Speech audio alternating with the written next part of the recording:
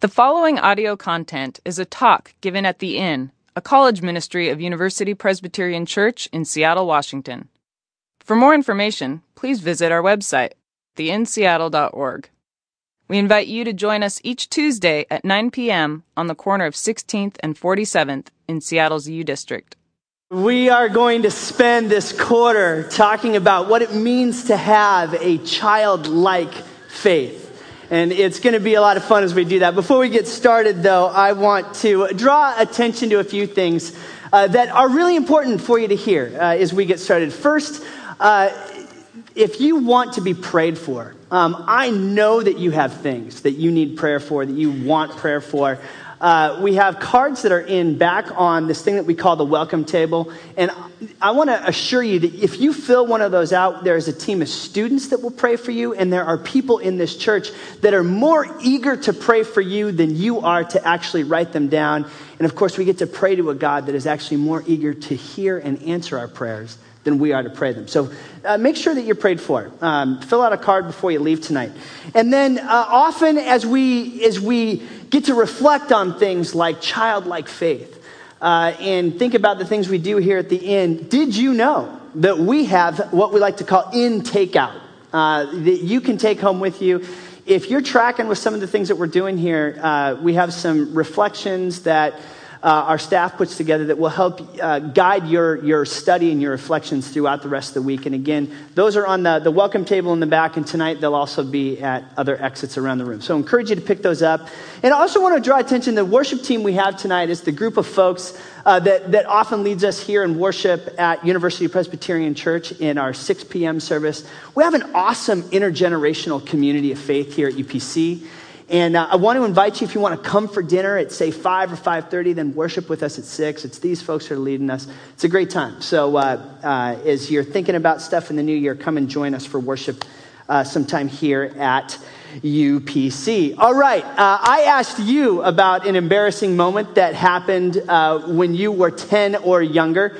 And I could definitely share with you some embarrassing moments I've had. I could definitely share with you about the time that I was on a sports trip, and for whatever reason, coming home on that trip, I totally wet myself. But that was in high school, so I can't share that. So I'll go to the time that I must have been about 5 or 6 years old, and it was a family reunion. I was totally stoked. All my aunts and uncles and cousins were together, and we were meeting at this place. And I was totally stoked about the fact that at this place where we were meeting, there was a swimming pool. I love to play in the water. And at this point, I couldn't swim, but I had those water wing things. But being the competitive little guy that I was and being totally amped up because all my cousins were there, I decided that I was going to be the first person in the water, and I was without my water wings. Which means that promptly followed by me was somebody who was wearing these sweet, members only. This is like 1980, so they had the sweet members only slacks and the cashmere sweater. That'd be my dad. It ensured that he was the second one in the water wearing said cashmere sweater. Chlorine, cashmere don't totally mix, okay? But it was one of those moments where in front of my whole family, there must have been 45 people there. I am flailing about in the water going, oops, forgot the water wings. Luckily, my dad was there to bail me out. And even as I reflect on that now, it just reminds me of those moments that we have in our lives, particularly and perhaps in the moments that you shared with each other, that we are people that are incredibly capable of screwing things up, of making really weird mistakes, people who are desperately in need of a savior. So what we're going to look at is, in a sense, going back to what does it mean to be a child? What does it mean to have faith like a child? Now, I want to acknowledge that as we get started with this in winter quarter, I recognize that there's a tension, that we're going to talk about having faith like a child, and here you are, a group of college students and young adults that are going, wait a minute, isn't this the season of my life where I'm trying not to be like a child? And yet our Lord is saying, no, you are to have faith like a child. But here's a key distinction that I want to make starting tonight And really, as we sit with this together throughout this month primarily, and then we're gonna keep a similar focus as we get into February and March, but it'll change a little bit. And that's this, okay? What does it look like? What does it mean for us to have a childlike faith without being childish? What does it mean for us to behave childlike without being childish? That's the task that we have ahead of us. I hope, I'm really excited about this. I hope you are. Before we dive into this a little bit more, let me pray for us. Lord, I know that I come into 2014 wanting to grow, wanting to experience you more. And Lord, I know that I'm not alone in that desire. And Lord, I know that my great desire for each and every student that is in this room tonight, each and every person, is that they would grow in their faith, that they would have an opportunity to see that you are more real than they gave you credit for last year. And so, Lord, as we continue tonight, help us out. Help us move the ball downfield on this. And we ask this in Jesus' name. Amen. Okay, what we know for sure, Jesus loves the little children. Let the little children come unto me. Do not hinder them whatsoever. We see Jesus in the Gospels invite children. He often heals children. And it doesn't matter what their or their parents' background is. That's just what Jesus does. In the passage out of Matthew that we're going to be looking at, one of my theological heroes, a guy named Dale Bruner, basically notes that this whole passage reminds us about the reverence and about how special kids are in God's eyes, and particularly in this section of the gospel. But as we get into what we're looking at, particularly to a group of university students and young adults, in this era of extended adolescence, there's a lot of people out there that when they think about you, they start talking about you as if you are living in very childish ways. I certainly don't believe that it has to be that way. There's a big difference between being childlike and childish. So Jesus all at once first says, yes, children are special, and embraces it. And of course that means that we are supposed to do the same thing. But then there's a teaching that we're going to get to tonight that is much more difficult when he says, no, you are to become like a child. You are to be childlike. Yet there's nothing in everything that Jesus says that permits you to be childish. Childlike without being childish. What am I talking about here? Let me go to the next slide here. Okay, I have discovered, I'm thinking about this certainly as I think about my own life. Right now I'm a father to two little redheaded boys, a 5-year-old and a 2-year-old, and I'm observing them in the ways that they are wonderfully childlike, and of course the ways that they are horrifically childish. Let me share a few things with you as we go through this list. Okay, first, childish is helpless. Okay, the worst moments with my 2-year-old are the ones where he needs something and he's going bananas. It's usually with some sort of arched back, where I have some way to help Colin, but he absolutely will not let me help him. Okay, being helpless. On the other side, I love it when Colin comes up to me and he'll just go, help, help, help, when he asks for help. In the same 2-year-old, I can see a child that acts childish and being totally helpless, arched back, going nuts, and a moment later we'll say, help. Big difference between childish and childlike. Okay, childish, that should say builds fear. Childlike builds trust. Great story here that I think illustrates this. We were at a park a few years ago on vacation, and it had this sweet water slide. And I was taking, at the time, my oldest son was was 3, and inside the tube of one of these water slides, it was really dark, and Carson was absolutely terrified of it.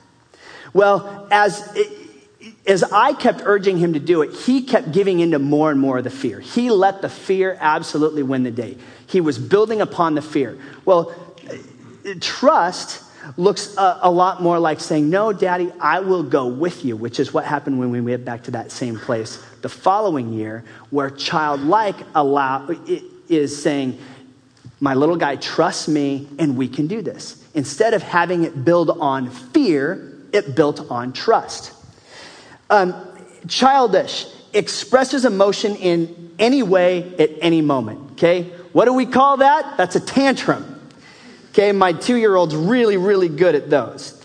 Okay, childlike, and this is really important that you hear this, that when I'm talking about childish is not, or childlike is not the lack of expressing emotion. It's actually expressing and experiencing emotion, but it notices the emotions of others.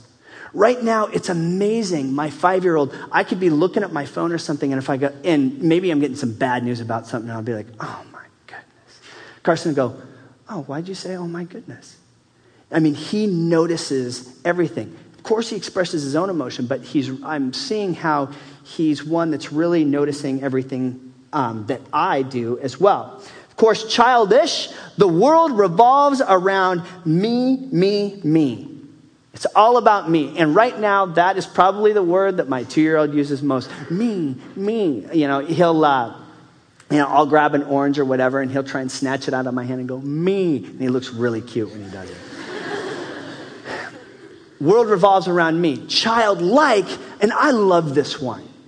Childlike is curious about the world. Instead of having the world revolve around me, childlike is curious.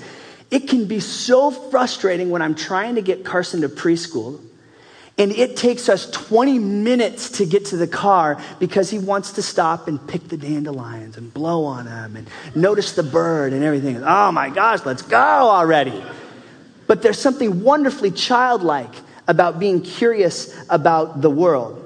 Childish makes demands, okay? Usually the demand from the 2-year-old is no. Where childlike makes requests. I love it when either one of the boys will say, can I try that? Whether we're putting together some Legos or doing a puzzle or maybe playing a game on my phone or something. Okay, bottom line is this. Childish is reactive.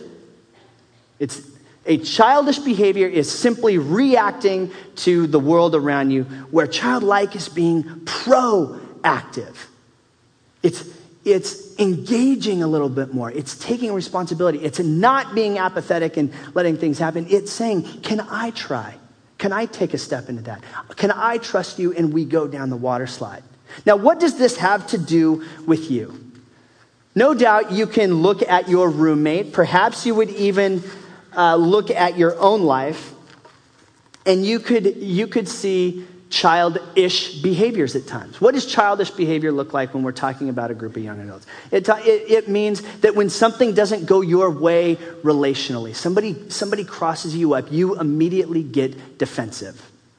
It means that your roommate who seems to be involved in everything just says yes to everything that comes our way, and the next thing you know, they are profoundly overwhelmed by everything that they have to do, things that they could have said no to, but they were reactive instead of proactive. Perhaps you're sitting here apathetic in your faith. You show up going, come on, Ryan, make me feel something.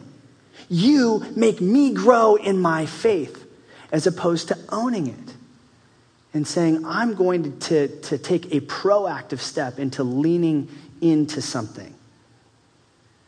And of course, the other word that people use to describe this generation is entitled.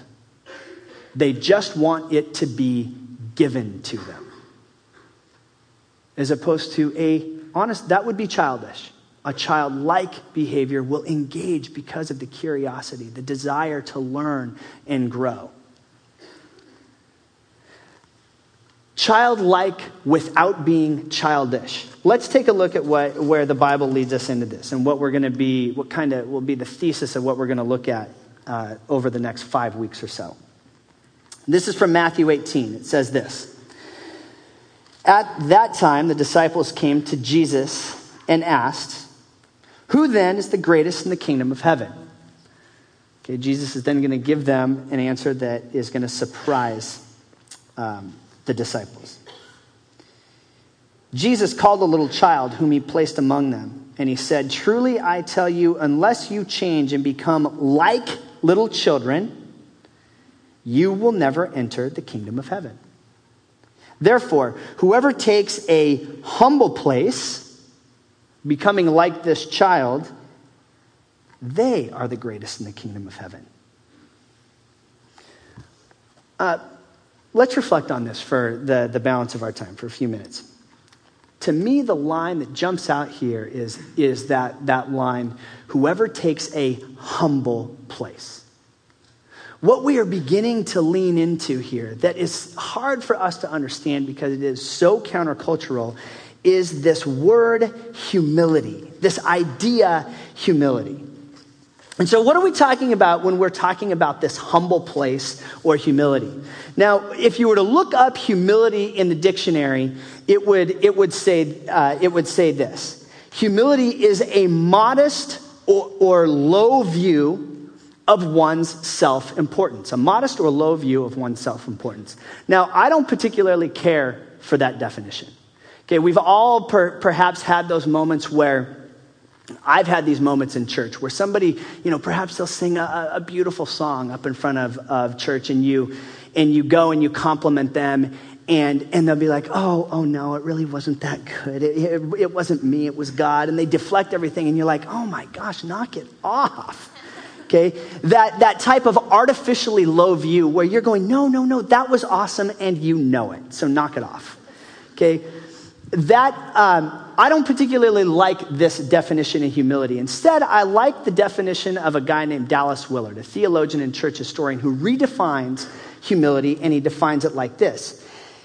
He says, humility is thinking accurately of yourself. Humility is not thinking lowly of yourself or modestly of yourself. Humility is thinking accurately about oneself. Now, perhaps it helps to think a little bit about this in terms of the antithesis of humility, which of course is pride. Okay, if we were to put pride in the redefined definition, it would say this: pride. Okay, and we all think about pride as somebody who might have an inflated ego. They might be, they think obviously very highly of themselves. I don't think pride is as much, and this is again borrowing from Dallas Willard, as much about thinking too highly of oneself. Pride is simply thinking too much about oneself. Now, if I'm to be straight up honest with you, as I've at times shared from up here before, that I get into these moments of self-loathing where I get totally self-consumed and I find myself dragging around and looking into that thing that Janie likes to call our personal crap closet. And in that moment, I feel crappy about myself. And honestly, I would say that those moments where I'm thinking plenty lowly of myself are actually some of the moments that have been the most prideful in my life. Why? Because I am totally self-absorbed in that moment. It's all about me. And the only thing I'm looking at is my crap closet and not at the many blessings and gifts and talents that God has also given me, along with, of course, those crappy things that I drag around and those reoccurring needs that I have. Are you tracking with me here? Pride is not thinking too highly of yourself. It's thinking too much about yourself. Humility is not thinking lowly of yourself. Friends, it's thinking accurately about yourself. If there's any hope that I have for us in this series, it's that we might begin to think a little bit more accurately about who we are with the hopes of getting a better idea of who God is to us in that. When I was in college, one of the things that I did initially, just because it was a requirement of the fraternity that I lived in, was help kids with special needs train for the Special Olympics. And I remember when I first did this, I was doing it again just to kind of check a mark off of a box. And there were guys in my house that absolutely loved these kids.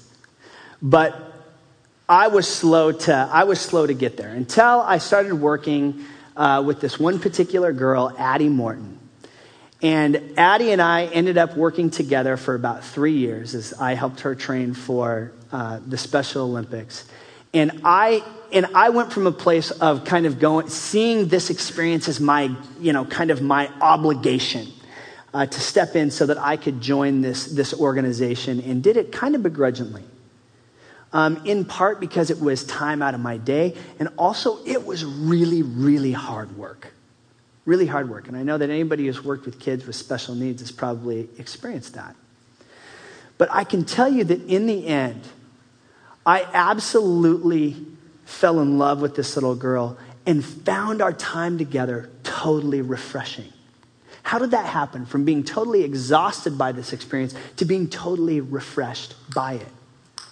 Well, I think it's because what I came to is that Addie could only be herself. She didn't have the ability to so to speak, fake it. She had needs that were absolutely glaring, and she could not hide them. And she allowed me, and allowed her parents, and allowed others to be a part of meeting those needs. And it became my joy, my privilege to be able to do so. Addie was who she was, and she could only be that. And it absolutely blessed my life. Susie, when she was up here sharing about her experience on Seattle Mission and with Union Gospel Mission, addressed the same thing about the opportunity to worship with people who could only be exactly who they are. That's a vision of humility. So then the question is, when we're pursuing this childlike faith without being childish, how do we develop this sense of humility? We develop it by admitting that we are people in need.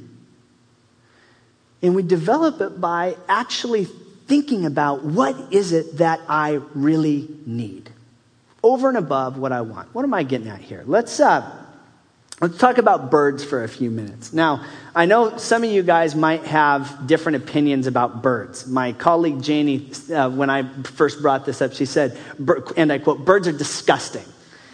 Okay, we're going to talk about baby birds here. Okay, did you know? Okay, you didn't know that you're going to get a lesson in like bird study here, but here we go. Did you know that when birds are born, there's really two types of descriptions that birds get when they're born? Okay, first you have precocial birds. Okay, and precocial birds are hatched, and essentially they're ready to rock. Okay, they come out of the egg, their eyes are open, they've got feathers, they can kind of move around, their head's up. Okay, precocial birds are pretty much ready to go. Okay, now in an extremely precocial bird is basically they hatch and they fly out of the nest. Okay, we have exactly 0 species of those in North America. Okay, the type of precocial bird that we have that you might be familiar with are ducks, okay, and ducklings. Okay, they're precocial because they come when they hatch, they have little feathers. I don't find baby ducks to be disgusting. I actually find it to be kind of cute, okay? They come out, but they're only partially precocial because they follow their mama duck around, and mama duck actually leads them to food but doesn't actually feed them. So I don't know if you've ever had the experience, perhaps those of you who like to go meander about Green Lake, go grab your cup of coffee and you go sit someplace, and maybe you've had the experience of seeing mama duck with the ducklings, and you get a little bit too close with your coffee, and mama duck like actually comes at you with beak open. And the actual sound that a duck beak makes when it's like trying to clamp on your leg can be what one might call terrifying. Okay? though not as terrifying as geese. Geese are flat freaking scary. Why? Because they always go for the butt. At least that's been my experience, okay? Ducks, precocial birds, okay? They get ready to rock and roll, and they do it pretty quick. Okay, but the second type of bird is altricial birds. Now, altricial birds are these types of birds. Now, these you can make a much more compelling argument around disgusting. Okay, why? They come out of the egg head down. They have no down, which is just a technical word for feathers. Bet you didn't know that. Okay, and they're in the nest for several days. And again, if you were going to make, as Janie so aptly pointed out, if you're going to make an argument for disgusting, they're fed by the parent actually regurgitating into their mouths. Okay, but penguins do that too, and I think penguins are money. Okay, altricial birds. Okay, they have great needs. Now, here's the deal. If I was to give you a mingle question around if you could have one superpower, what would it be? I bet you half of the room would say flying. Okay, that would certainly be in my top 10, if not my top 3. But the problem is, if an altricial bird, and for that part, even a precocial bird, if they try to fly too soon, it puts them in great danger, and often they'll die. Most of the time, parents are not strong enough to be able to pick up that bird if it has left or fallen out of the nest and get it back to where it needs to be, or a predator will get it a little bit quicker. Okay, you hear about the word fledging. Okay, fledging. We'll use this like, you'll hear about a freshman quarterback playing for a team saying, this offense is fledging under this person's leadership or whatever. It's a positive word for saying they're growing up, they're flourishing. So we borrow that, and these birds will still fledge in a matter of days. Why do I bring this up? I bring it up because I believe that though, obviously, we're not birds, that we are altricial creatures. You are not in the desk. You are not in the nest for a matter of days, but rather a matter of years. What does this tell us? It tells us that we are creatures who have great needs. Quit pretending that you don't have needs. Quit pretending that the person that you're sitting next to has it figured out when it appears like you don't. The reality is that we are creatures in need. That we have great needs. They're needs that never necessarily go away. Even once these birds leave the nest, their needs are still present. Do you know what your needs are? Recently, I met with one of our core group leaders who we got to talking about this. And he, in hearing his group over the last quarter, he simply said, I know that the guys in my group know that they need something, but they don't know what it is. The invitation that I want to give you tonight, that continues throughout our quarter, is for you to think about what are your needs. To be real with yourself about them. Because in so doing, in acknowledging your needs, and perhaps even identifying and articulating what they are, that gives you the opportunity to think accurately about yourself. Gives you the opportunity to live humbly.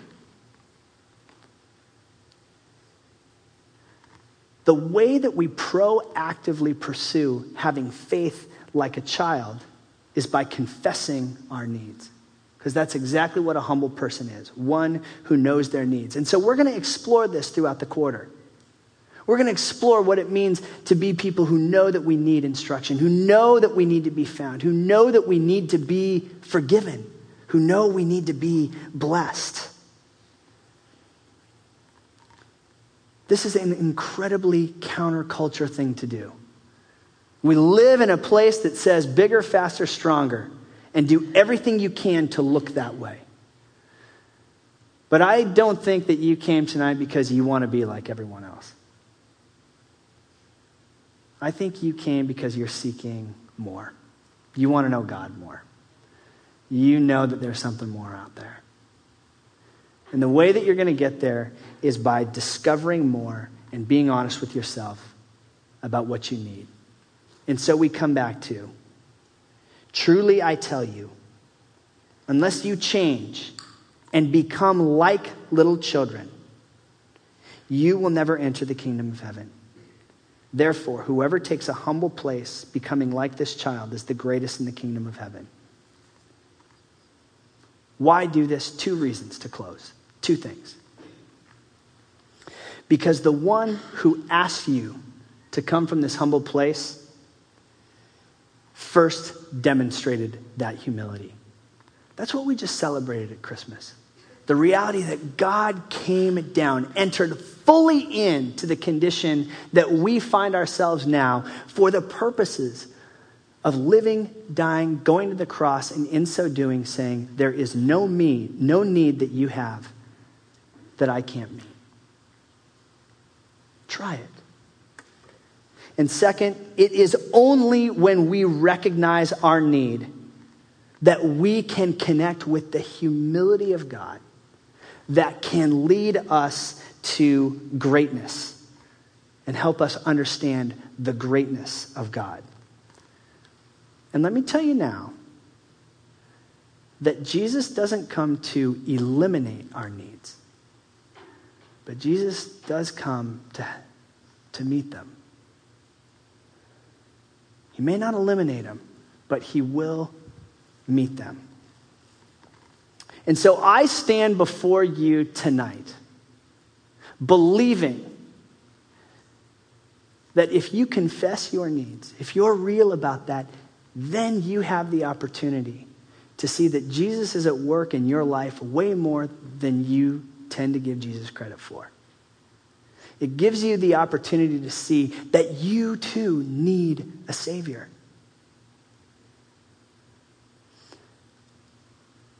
It is then that we discover that God is, in fact, for you. His heart is that you would be fledging and flourishing, not just in the end, but today. Your needs can be met, your strength can be renewed, so that you may soar on the wings like eagles, run and not grow weary, walk and not be faint. That's God's promise to you. Let's pray. Lord, because of your grace, we can engage our needs. We know ourselves to be needy. And Lord, we just hope to God that your gospel is true and that you can meet our needs, because nothing else can. And so meet us in this place tonight. And not just tonight, throughout the quarter. Meet us, needy people that we are. Lord, that we truly might know what it means to soar on the wings like eagles and to be renewed and to have strength. And it's in Jesus' name. Amen.